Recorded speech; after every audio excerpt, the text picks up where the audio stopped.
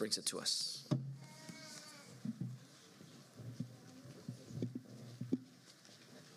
Good evening. Good evening. Happy Lord's Day. Happy Lord's Day. My name is Ross, and I'm a member here at Bethany Baptist Church. If you have your Bibles, turn them to Jeremiah chapter 31.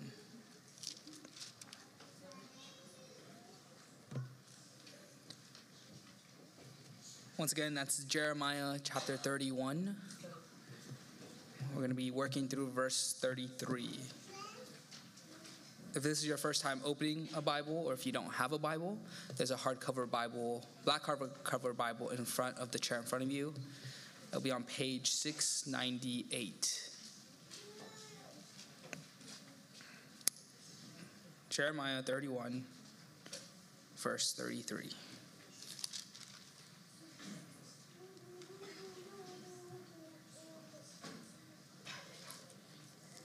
Hear God's word as he speaks to us now.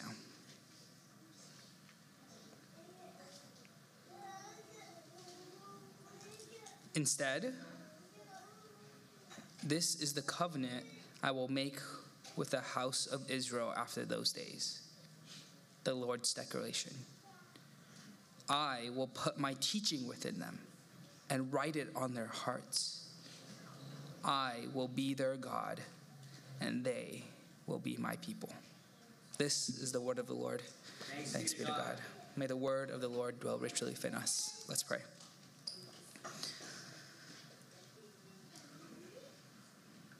Lord, give us an anchor for our souls in the midst of discouragement, in the midst of sin. Give us an anchor for our souls through your word. We want to grow in our joy in you. Lord, give us hearts ready to welcome your word. In Jesus' name, amen. Amen. So Jeremiah is often known as the weeping prophet, and understandably so. He was a prophet in one of the most difficult times of Israel's history. He prophesied during the fall of Jerusalem and the captivity of Babylon. Really, Jeremiah prophesied or preached to a revitalizing situation. Israel was unresponsive to God's word. The phrase, the word of the Lord, shows up 157 times in the book of Isaiah because the Lord had a lot to say to the people of Israel during that time. Jeremiah comes with the word of the Lord over and over again, and there is no repentance. Israel refuses to listen to the Lord and to listen to his word. And in the midst of Israel's rebellion, Yahweh offers hope. This is what we pick up in our text today. My main goal is that you would have two phrases that would anchor you as you fight sin. Two anchors that will hold you down as you wage war against sin in your life. When you feel like sin has won and you're losing, my prayer is that these two phrases would anchor you down in the Lord. Here are the two. His teaching is written in our hearts. And the second one is, they will be my people. The first anchor is that his teaching is written in our hearts. And the second one is that they will be my people. Brothers and sisters, these two phrases have done a load of good in my life this last 2 days. And my hope is that it would be doing the same for you tonight. So let's look back down at the text. And let's read a portion of it again. Instead, this is the covenant I will make with the house of Israel after those days. The Lord's declaration. When you see the word instead here, we have to think instead of what? Well, in verse 32, Jeremiah speaks of the covenant that was made with their ancestors. Instead of this, there will be this new covenant. This is the new covenant they're looking forward to. This is the hope. This is the anchor for Israel in the midst of their sin and rebellion. This was their future hope. And now in our sin and rebellion, this is our present hope. This is our present reality. So what is this new covenant? Look back down at the text as we read the first part of it, or the first promise. I will put my teaching within them and write it on their hearts. Here it is. Here's the first anchor for our souls. Yahweh writes his teaching or his law on our hearts. In the Old Covenant, God wrote his law on stone tablets. But in the New Covenant, God writes his law on his people's hearts. He puts his teaching within us. The idea here is that obedience is no longer an external obligation, but an internal desire. Obedience is no longer an external captive, but an internal disposition. Romans 7:6 has this similar idea. But now we have been released from the law, since we have died to what held us, so that we may serve in newness of the Spirit and not in the old letter of the law. God in the new covenant puts his teaching within us. He writes the law on our hearts. Did you miss that? Yahweh writes the law on your heart. He puts the teaching within you. Ezekiel 36:26-27 says, I, Yahweh, will give you a new heart and put a new spirit within you. I will remove your heart of stone and give you a heart of flesh.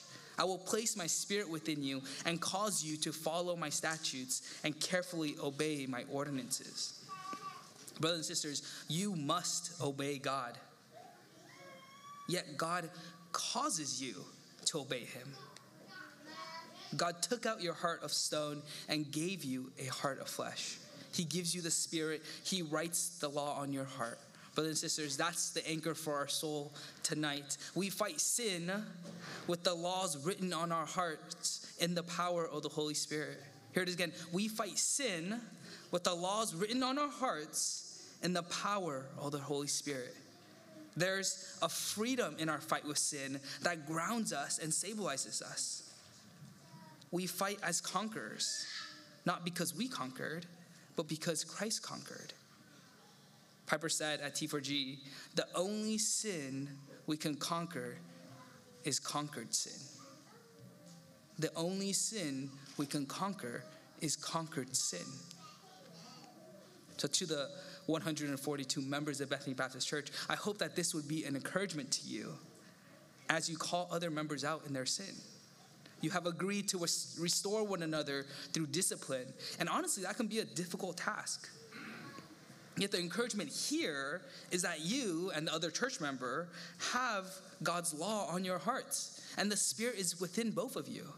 They may be initially defensive when you correct them, but their disposition will be one where they want to grow in the Lord. The Holy Spirit works in them. And that's an encouragement for us. That frees us to correct one another, knowing that we all want to grow in the Lord, knowing that his law is on our hearts. Okay, so that's the first anchor for our souls, is that the law is written on our hearts. The second anchor for our souls is that he is our God. If you would, look back down with me at the text. I will be their God, and they will be my people. What a glorious verse in the midst of our sin and discouragement. What a glorious verse in the midst of Israel's sin and discouragement. We will be his people. We are his people because we are in Christ. In the midst of our sin and repentance, we never need to wonder if God is still our God. We never need to wonder if we are still his people. This is the promise of the new covenant. He is our God. This week, in the midst of my sin and repentance, this phrase has been an anchor for my soul. He is our God, and we are his people. There is not 1 ounce of effort I can put in that will make him more my God. There's no 1 ounce of wrong I can do to make him less my God. I will be their God, and they will be my people. There is not 1 ounce of effort I can put in that will make him more my God. There is not 1 ounce of wrong I can do to make him less my God. I will be their people, and I will be their God, and they will be my people.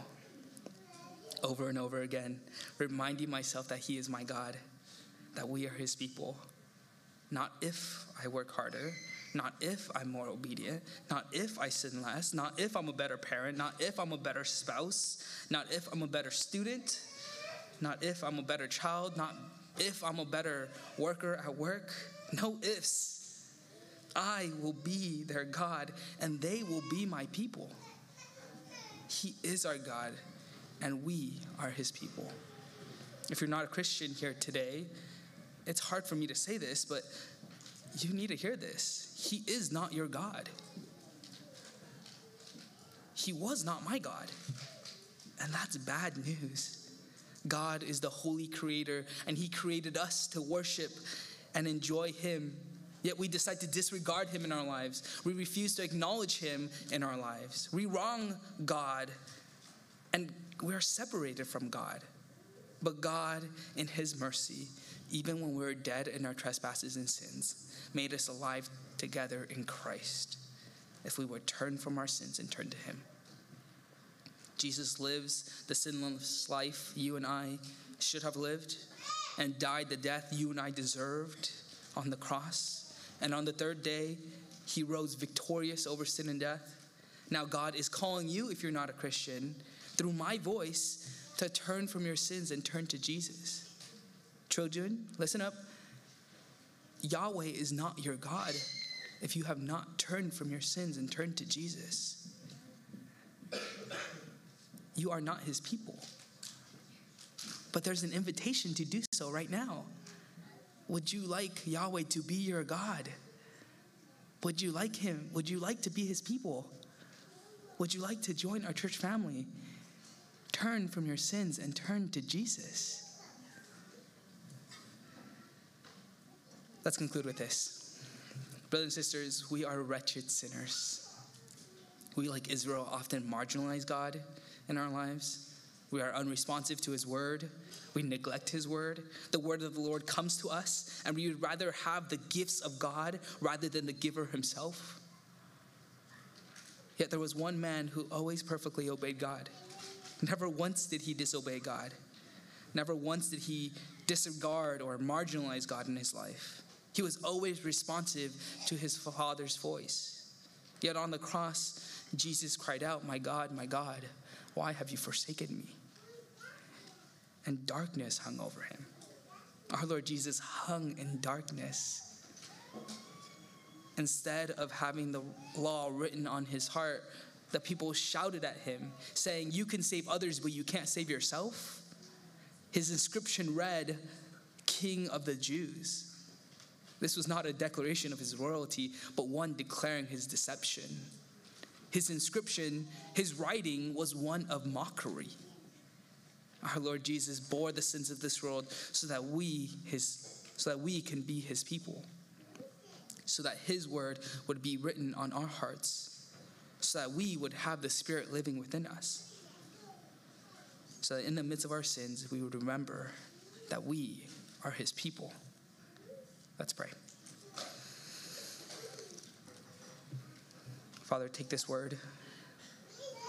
Take these two phrases from Jeremiah 31. Take the two promises of the new covenant and plant it deep in our souls, so that in the midst of our sin and discouragement, we would have a ballast, we would have something that we can stand on, we can have a foundation, that in the midst of pain and suffering, when we are confused as to what you're doing, we can see your heart, we can see our identity in you, and that we can trust that your Spirit is within us and working in us, and that you have written your law on our hearts. In Jesus' name, amen.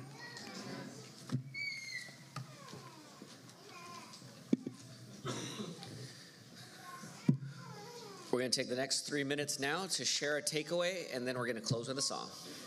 So if you're a guest here, feel free you don't have to join a conversation. You can just listen in on conversation with those around you.